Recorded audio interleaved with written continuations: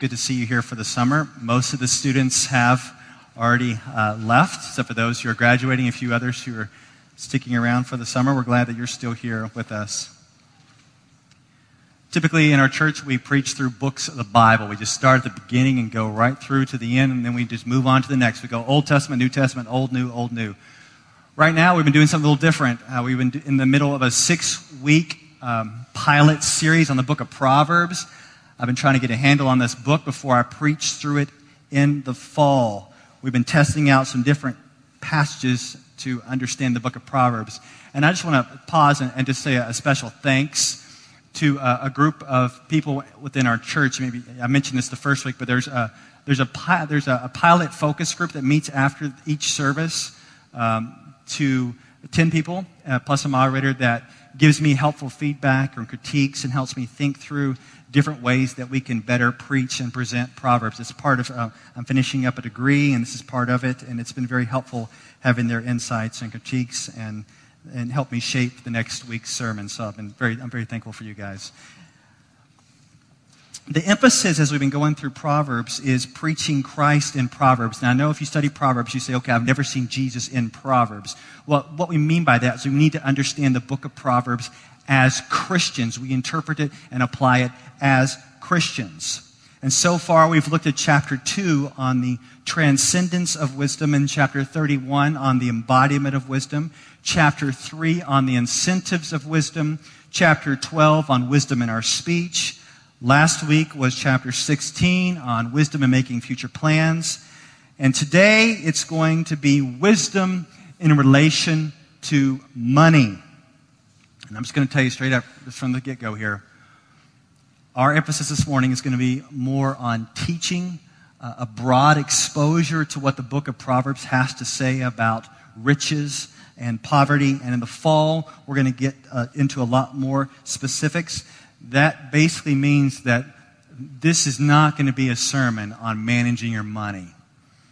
This is not going to be a sermon on tips and tricks on managing your money. Perhaps some other time. Maybe we'll get into the details in the fall. And in fact, today is probably going to raise more questions for you on what to do with wealth and money. But what I want to do, and my point of going through what we're going to go through today, is to get at your heart's relationship with money. Where is your heart at with regard to wealth and money?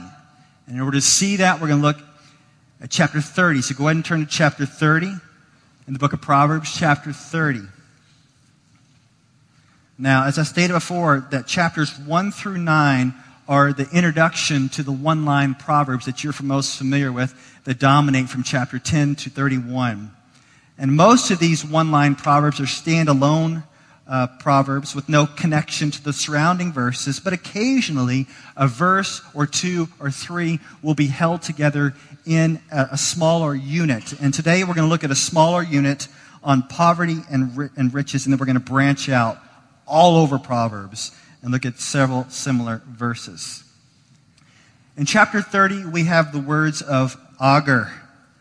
Now, remember I told you that most of the Proverbs were written by King Solomon, but occasionally we will have a different author. And in this case, it's Agur. We do not know who he is, but we have this description of him in verse 1. Look at chapter 30, verse 1. It says, the words of Agur, son of Jacob, the oracle. So what follows is a very important oracle, which means it's a very important revelation or burden that Agur had. Now, the part of this revelation that was going to concern us this morning is verses 7 through 9.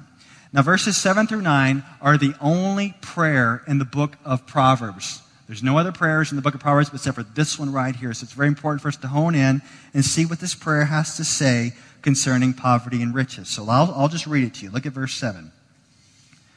2 things I ask of you, he's talking to the Lord. Deny them not to me before I die. Remove far from me falsehood and lying. Give me neither poverty nor riches. Feed me with the food that is needful for me, lest I be full and deny you and say, who is the Lord? Or lest I be poor and steal and profane the name of my God. It's a prayer request. And he's asking for two things. It's summarizing his desires. If you look at verse 7, he says, 2 things I ask you, deny them not to me before I die. It's not that he's immediately going to die, but this is the way that he wants to live while he is still alive on this earth. Now, we're going to save the first part of his prayer request for another time, sometime in the fall or the spring, where we're talking about his lips. He doesn't want to be a liar. He doesn't want to be one who deceives. And we're going to focus in on the second prayer request in verse 8, where he says, give me neither poverty nor riches. Feed me with the food that is needful for me. Now, in order to get organized this morning, I'm going to lay things out to you in a 3-part structure of a sliding scale. I think you can handle that. It's going to look like this. On this end of the scale, we have riches. And on the other end of the scale, we have poverty. And in the middle, we're going to have something that we're going to call, this has been thrown out before, this is going to be called, philosophically, if you will, the golden mean. In between the two extremes of riches and poverty, we have the golden mean of his prayer, and it is a request for simple provision in life. And as he is praying this golden mean, he's crying out to God to protect him from the extremes of poverty and to protect him from the extremes of riches. And he wants in this middle, this golden mean of simple provision. And I'm just wondering, as you hear that, does it remind you of anybody else's prayer in the Bible? You hear that kind of the echo of someone else's prayer? Remember the Lord Jesus, when he taught his disciples to pray in the Lord's Prayer? He said in Matthew 6:11, give us this day our daily bread. Sounds familiar, huh? The augur is praying something very similar. Give us this day our daily bread. Now, in order to get you thinking along these lines, I'm going to start by telling you a popular parable. I'm not much of a parable teller, but I'm going to tell this parable. It's well known. I'm sure some of you have heard it before, but I have reworked it to fit our context. So you really have to listen hard to parables to get them. And I'm just going to say it once. So here we go. This is a popular parable, all right? There was once a Kellogg Business School graduate. I know that some of you go to Kellogg or graduate from Kellogg, and so you're here this morning. Well, pretend like that was you. There's once this Kellogg Business School graduate who wanted to get some rest after graduation. He was cranking out the degree, and so he wanted to go to a small island and do some fishing. So he's on this small island, and he's doing some fishing, and while he's there, he notices a man in a small boat coming to shore with his boat full of fish. And so the man gets to shore, and out of his boat, he is selling his fish for cash to the locals and to tourists. And the Kellogg guy is very intrigued. And he goes over and talks to this fisherman, and he discovers that it didn't take the fisherman very many hours to pull in this large haul and to sell these fish. And so being a Kellogg guy, he's impressed by the business nature of this man's fishing. And he asked the man, hey, why don't you just stay out longer and get more fish, bring them to shore, and make more money? Why don't you just do that? And listen very carefully to what the man said. The man said, oh, no, I make enough to provide for my family. Besides, listen very carefully, I like the extra time to read, to play with my daughters, to teach the local kids to fish, to stroll in the village, and to play the guitar with my wife and friends. But the Kellogg guy didn't stop there. He said, man, you have loads of free time. And so he told the fisherman that he could expand his business and help him make so much money that he could buy a bigger boat. And the fisherman's a little intrigued now, and he says, oh, really?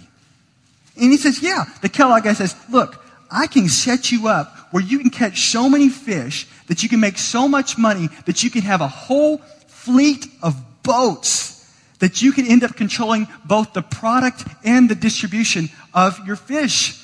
And the fisherman said, okay, go on. And then what? And the Kellogg guy says, man, you can move to the big city and you can end up running your own corporation. And the fisherman's like, whoa, well, how long will that take? And the Kellogg's guy's, well, with my help, I can get you there in about 7 to 10 years. And the guy is so intrigued now. He's like, that is amazing. Wow. And then the fisherman says, and then what?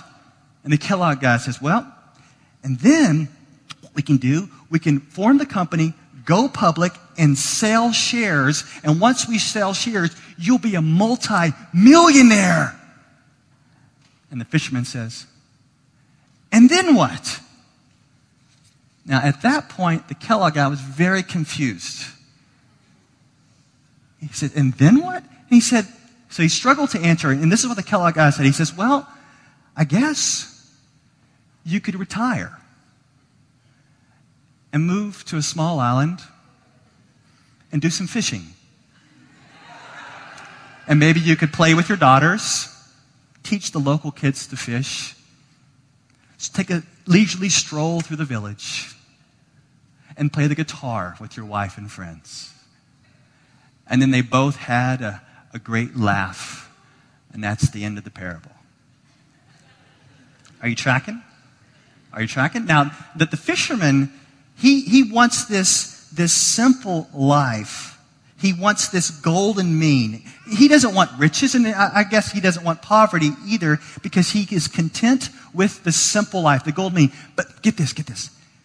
That's not Agur's story. Agur's story is different. He's not asking for the golden mean because he wants the simple life. Agur is asking for the golden mean because he knows how reckless he would be out here with riches and how reckless he would be with poverty. And so he's crying out to the Lord. His prayer is very God-centered approach, that he understands that if he gets riches or poverty, he may be tempted to turn away from the Lord. He knows his heart. And so he prays in verse 7. Look at it again. Lest I be full and deny you and say, who is the Lord? Or lest I be poor and steal and profane the name of my God. He's afraid if he gets riches, he's going to be arrogant and self-sufficient and say, who is the Lord? And he's also afraid that if he's poor, that he may steal and profane the name of God. So his desire is that golden mean of simple vision because he wants God. It's not about money or poverty. He wants God. And if anything is going to distract from that, he wants to be kept from the extremes, have this golden mean, because there he has God and he doesn't have the distractions. He knows his heart.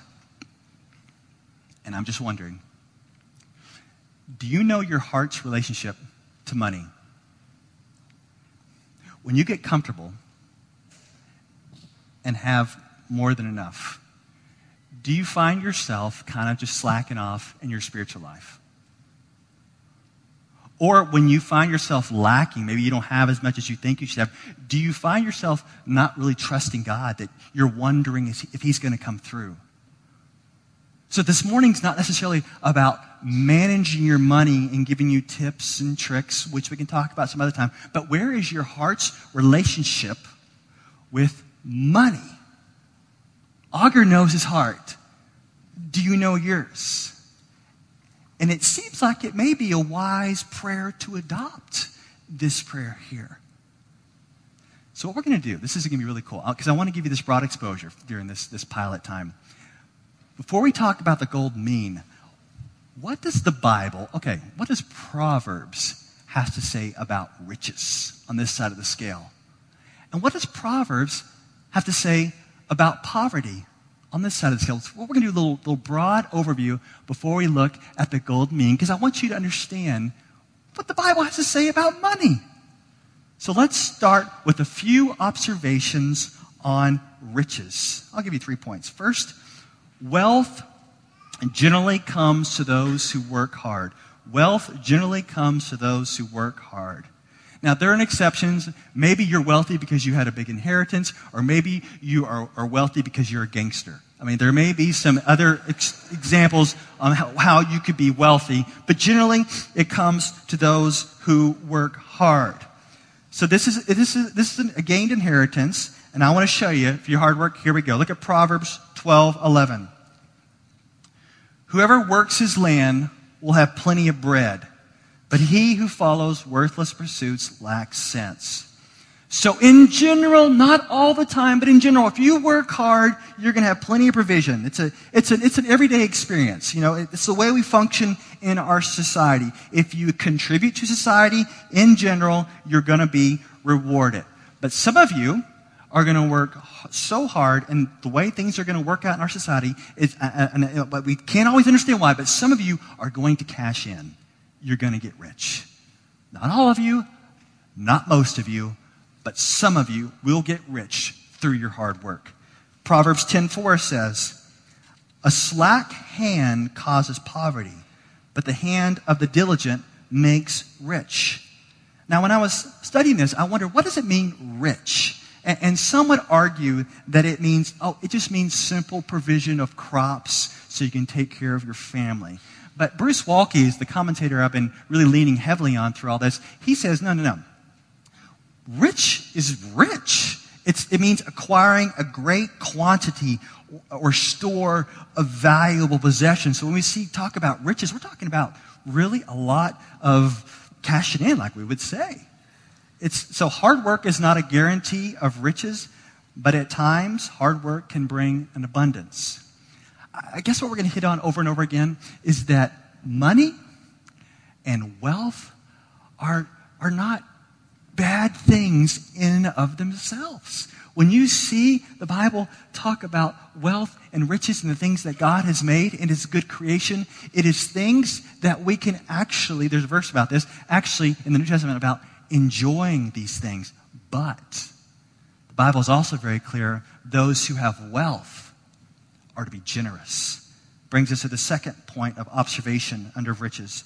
Those with wealth should give generously. We already touched this on a bit when we studied Proverbs 3, but look at Proverbs 3, 9 and 10. I'll put it up. Proverbs 3, 9 and 10 says, honor the Lord with your wealth and with the first fruits of all your produce. Then your barns will be filled with plenty, and your vats will be bursting with wine. Now this is giving money to the Lord in the temple. This is giving money to the poor. Now check this out. The Bible's pretty consistent on this. This is not a health and wealth thing. This is not you give to the Lord, He gives back to you, and then you just spend it on yourself. Now, the Bible is very clear that we give to the Lord, and in general, He'll give back to us. And as He gives back to us, we don't go and buy a Benz. We take that money and give back to Him, and it keeps coming back to Him, back and forth. Now, there are many people who can testify to this. There was once this man who was called God's businessman. Maybe you've heard of him. His name is R.G. Letourneau. He was a very successful businessman. And get this, he made earth-moving equipment. So if you've seen earth-moving equipment, he invented a lot behind all of that.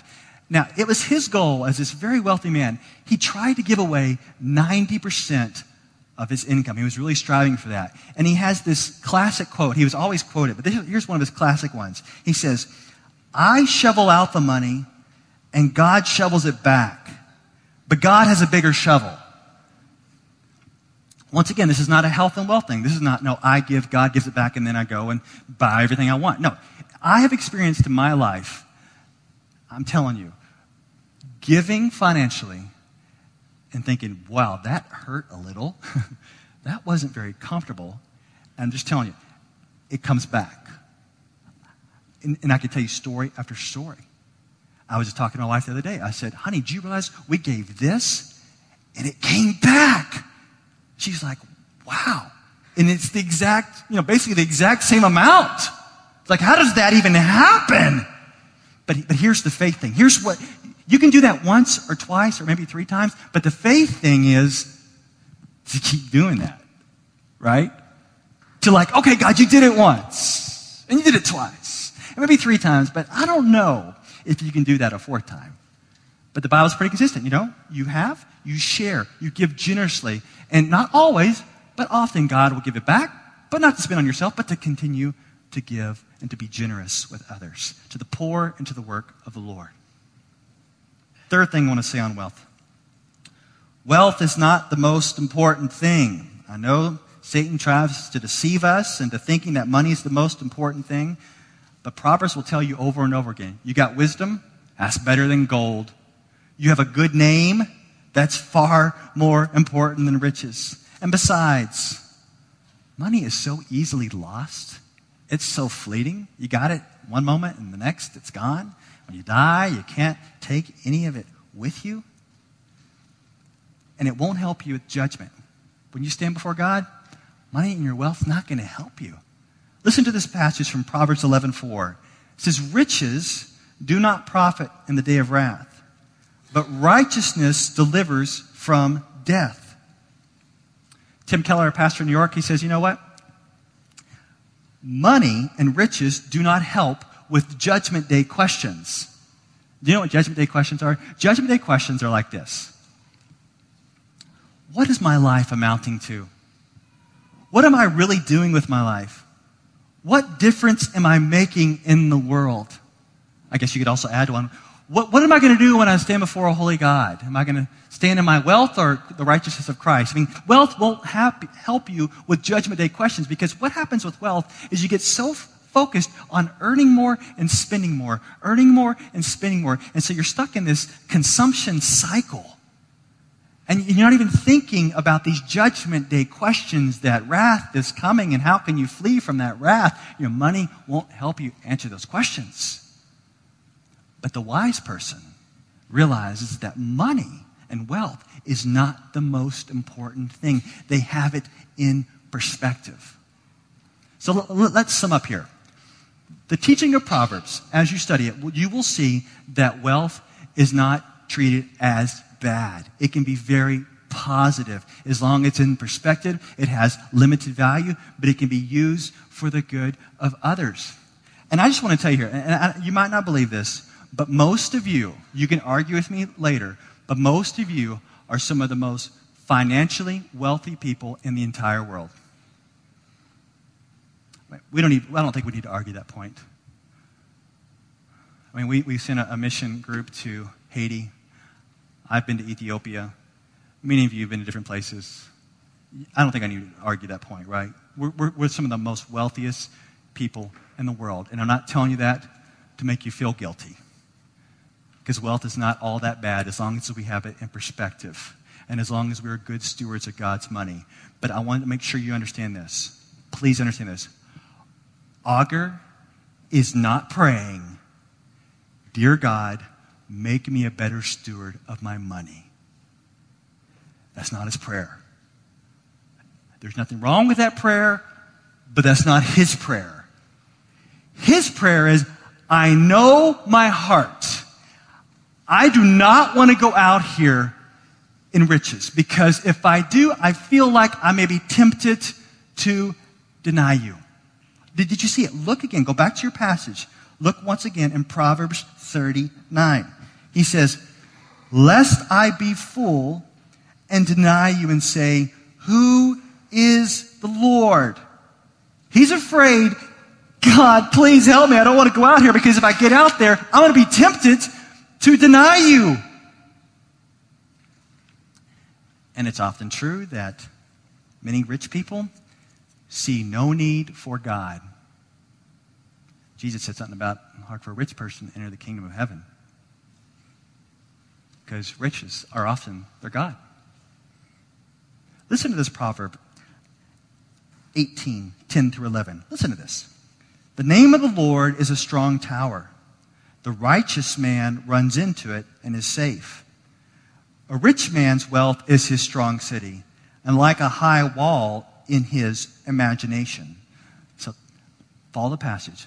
The righteous man finds his security in God alone, like the protection of a strong tower. Do you see that? But the rich person assumes that their wealth is like this strong city, and they assume that it offers protection and security against calamity. But it says, like a high wall in his imagination. It's not real. It's a false security. And Augur says, I know that, and I know my heart that if I run out here to riches, I'm going to be tempted to deny you. And once again, do you know where your heart's relationship is with money? Where is your heart's relationship with riches? If you come out here and you get on this end of the scale, which most of you already live in general, What's your heart? Like, what are you thinking? What do you think when you think about making more money? What's going on in your head? What's going on in your heart? And I just want to just expose myself before you and tell you that it is hard for me to pray Augur's prayer. It's hard to pray, God, no, give me not riches. Give me daily provision. And you tell you why it's hard for me to pray? It's not because I want more stuff. It's hard for me to buy anything for myself in general. And that Father's Day is coming up, and I'm supposed to just technically get something. It's what happens, the way it works. But I can't think of anything I want. It's really a struggle. So maybe you can think of something I should want. But I can't think of anything I want. But I still want wealth. But if I don't want to buy anything, why do I want wealth? And it's this reason. I want that security. I want that security. I want some strong tower I can lean on that feels like a fortified city so I can stand firm. I want to fight that in my heart and say, oh no, the Lord is my fortified tower. He is my firm city.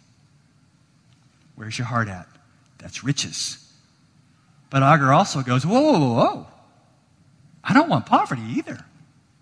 So let's do a few observations on poverty, okay? Let's do poverty. Observations on poverty. Number 1, foolishness usually leads to poverty. Let's look at 14, 23, and 24. In all toil there is profit, but mere talk tends only to poverty. The crown of the wise is their wealth, but the folly of the fools brings folly.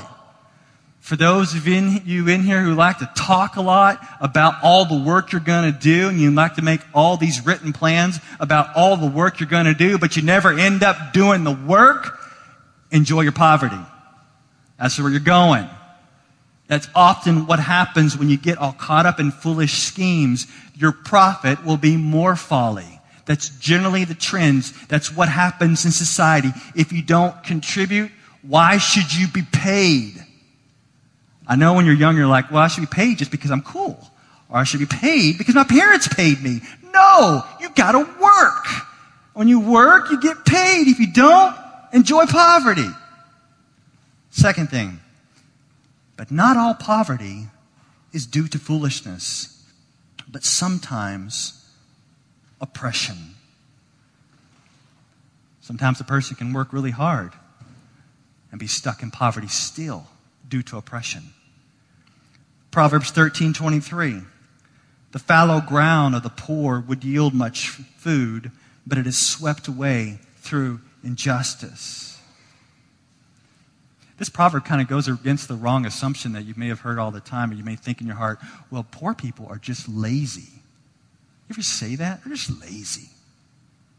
Well, occasionally, or a lot of the times, that may be true.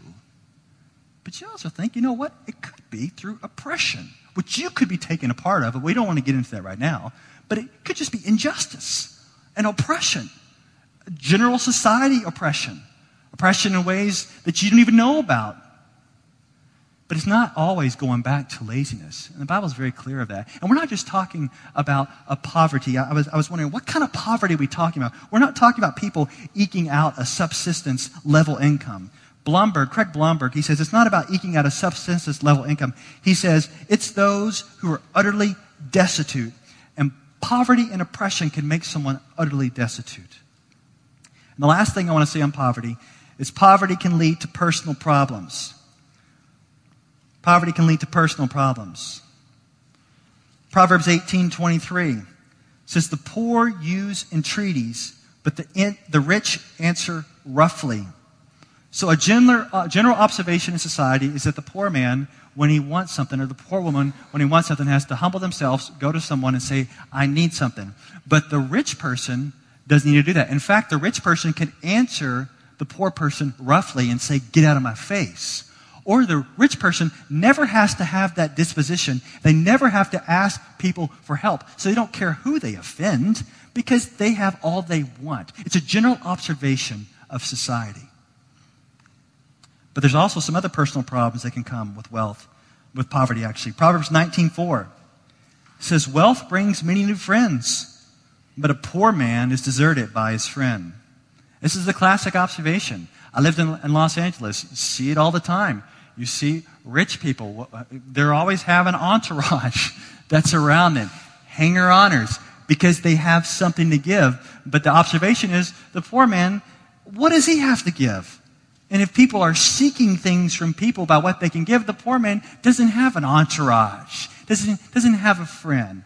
Where are his friends at? Well, he has nothing to give. These are general observations of poverty. And Agur sees this, and he knows his heart. And he says, I don't want poverty, because if I'm poor, I'm afraid I may steal. And if I steal, I'm afraid I may profane your name. So please keep me from this extreme of poverty, because I don't want to live there. I don't want to, blast your name by the way I'm acting. And it's almost hard to talk about poverty within our congregation, because I really think that most of us, compared to the rest of the world, is on the extreme of wealth. But as we find ourselves in seasons where we are lacking, where provision doesn't seem to be coming through, what is your heart's relationship with God? Are you trusting Him? Are you turning to your own schemes? What's going on within your heart? You see, Agur knows the extremes of poverty. He knows the extremes of riches. And he knows the temptations that can come with both. And so what he does, he prays the golden mean. Once again, what is the golden mean? Look at it. Proverbs 38. Feed me with the food that is needful for me. So he wants provision. He's saying, look, bring me provision in line with my lot in life. It's basically a prayer that says this: God, you're God. You know me. You know exactly what I need and what I don't need. And so whatever I need to stay alive and live, give that to me. But whatever happens, give me you. It's a God sufficiency. And so if Agur was alive during the New Testament, he would affirm a lot of the teaching in the New Testament. For example, the New Testament says in 1 Timothy 6:8, but if we have food and clothing, with these we will be content. You may say, you've got to be kidding me. Agur would say, amen. Consider also Hebrews 13:5. Keep your life free from the love of money and be content with what you have. For he has said, I will never leave you nor forsake you. Can you be content with what you have? And Agur, what would he say? He would say, if I got God, that's all I need. If I have Him, that's all I need. I'm content totally with what I have. Agur would agree. You got God, and that's what he has. He wants this God sufficiency. He wants to move away from self-sufficiency, from this relying upon himself, whether it's riches or totally, denying God and poverty. He wants a God sufficiency and not a self-sufficiency. And for him to avoid the extremes, he thinks that's in the golden mean. That God sufficiency is that God, just give me what I need for today. That's all I need, because I got you. But get this. Get this. I think, and I could be wrong at this, and you can tell me I'm wrong. I think that if you get to a point in your life where you had this God sufficiency and not a self-sufficiency, I really think the Bible is clear that if you get to that point in your life, I think you can survive out on the extremes as well. Whether it's riches or whether it's poverty. If you have a God sufficiency, you can even be pushed out to the extremes and be walking with the Lord. As I was thinking about this, I came across, once again, leaning on my favorite scholar, Bruce Walker. He says this is amazing. He says, God can safely entrust wealth to be used in the service of society to such a wise person. And what he's saying, to say it to you in English, is that God can give wealth to the person who is scared to death of wealth. Boom, here. God can give wealth to the person who understands there are great temptations in wealth, and you need to use it wisely and spend it on others and building up the mission of God and helping the poor. God can entrust wealth to that person, and that person of God's sufficiency who's so scared of wealth, don't be surprised. God can give that person wealth. But what about poverty? How would poverty ever come to anybody? How would you survive poverty? There was once this guy in the New Testament, the Apostle Paul. He talked a lot about living on the extremes. And he says, yep, I can handle poverty. And he explains. In Philippians 4, 11 through 13, he says this, not that I'm speaking of being in need, for I have learned in whatever situation I am to be content. I know how to be brought low, and I know how to abound. In any and every circumstance, I have learned the secret of facing plenty and hunger, abundance and need. I can do all things through him who strengthens me. Well, Paul is saying he's learned to endure in Christ no matter the extremes. He's out here with abundance. All right, I'm content in Christ and his power. And if I'm impoverished, if I'm living in poverty and I don't have as much, I have nothing, it's okay. I got God, I got Christ, I got his power. I can handle this by his grace. So Paul says, I can live on the extremes. And I can live here, whatever. I'm just content in Christ and his power and what he chooses to provide. Now, as we talk about preaching Christ in Proverbs, I really think that we can be content with our allotted portion or provision in life because we do have Christ's strength and power. And the Bible tells us, I want to make sure you really track with me on this, the Bible tells us that Jesus went from one extreme of riches all the way to one extreme of poverty so that he could bring you from one extreme of poverty to one extreme of riches. I'm going to say that again. The Bible teaches that Jesus went from one extreme of riches all the way to poverty to bring you from poverty all the way to the extreme of riches. Here's a verse. 2 Corinthians 8:9. For you know the grace of our Lord Jesus Christ, that though he was rich, yet for your sake, here we go, he became poor, so that you by his poverty, here you are over here, might become rich. So he stepped down from his glory in heaven, all his riches, poverty, took on flesh, and died on the cross a brutal, brutal death. Now through his death and resurrection, those of us who are in our sin, are against a holy God, who are in our poverty and brokenness and need to be saved and reconciled to God, he makes us rich through faith. We put our faith in Christ, and we are speaking spiritually here. We put our faith in Christ. We gain all the riches that we possibly need in Jesus Christ. And the salvation he gives, the forgiveness he gives, the grace he gives, we have all that we need in the riches of Jesus Christ. And as we are believers, and we have all that we need in Jesus Christ, we have an absolute God sufficiency, we have the riches of Christ, then I think we can pray Agar's prayer. We can adopt his disposition. We can pray the Lord's Prayer. We can say, we have it all. We have everything we need in Christ. And we can say, we don't want, Lord, keep us from poverty. Keep us from riches. But if you bring it that way, it's fine. We have sufficiency in you. But just give us our daily bread, all that is needful in you. Let's pray.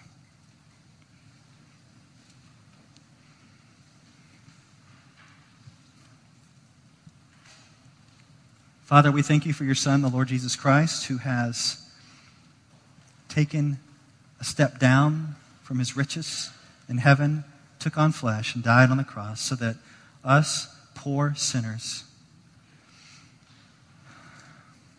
can be saved, can have the righteousness of Christ, have the riches of Jesus. And I just ask, Lord, as we deal in this world with financial things, that we will be content with whatever you choose to bring. Give us this day our daily bread. May we find our God sufficiency in you and all that you provide through your Son, Jesus. In his name we pray. Amen.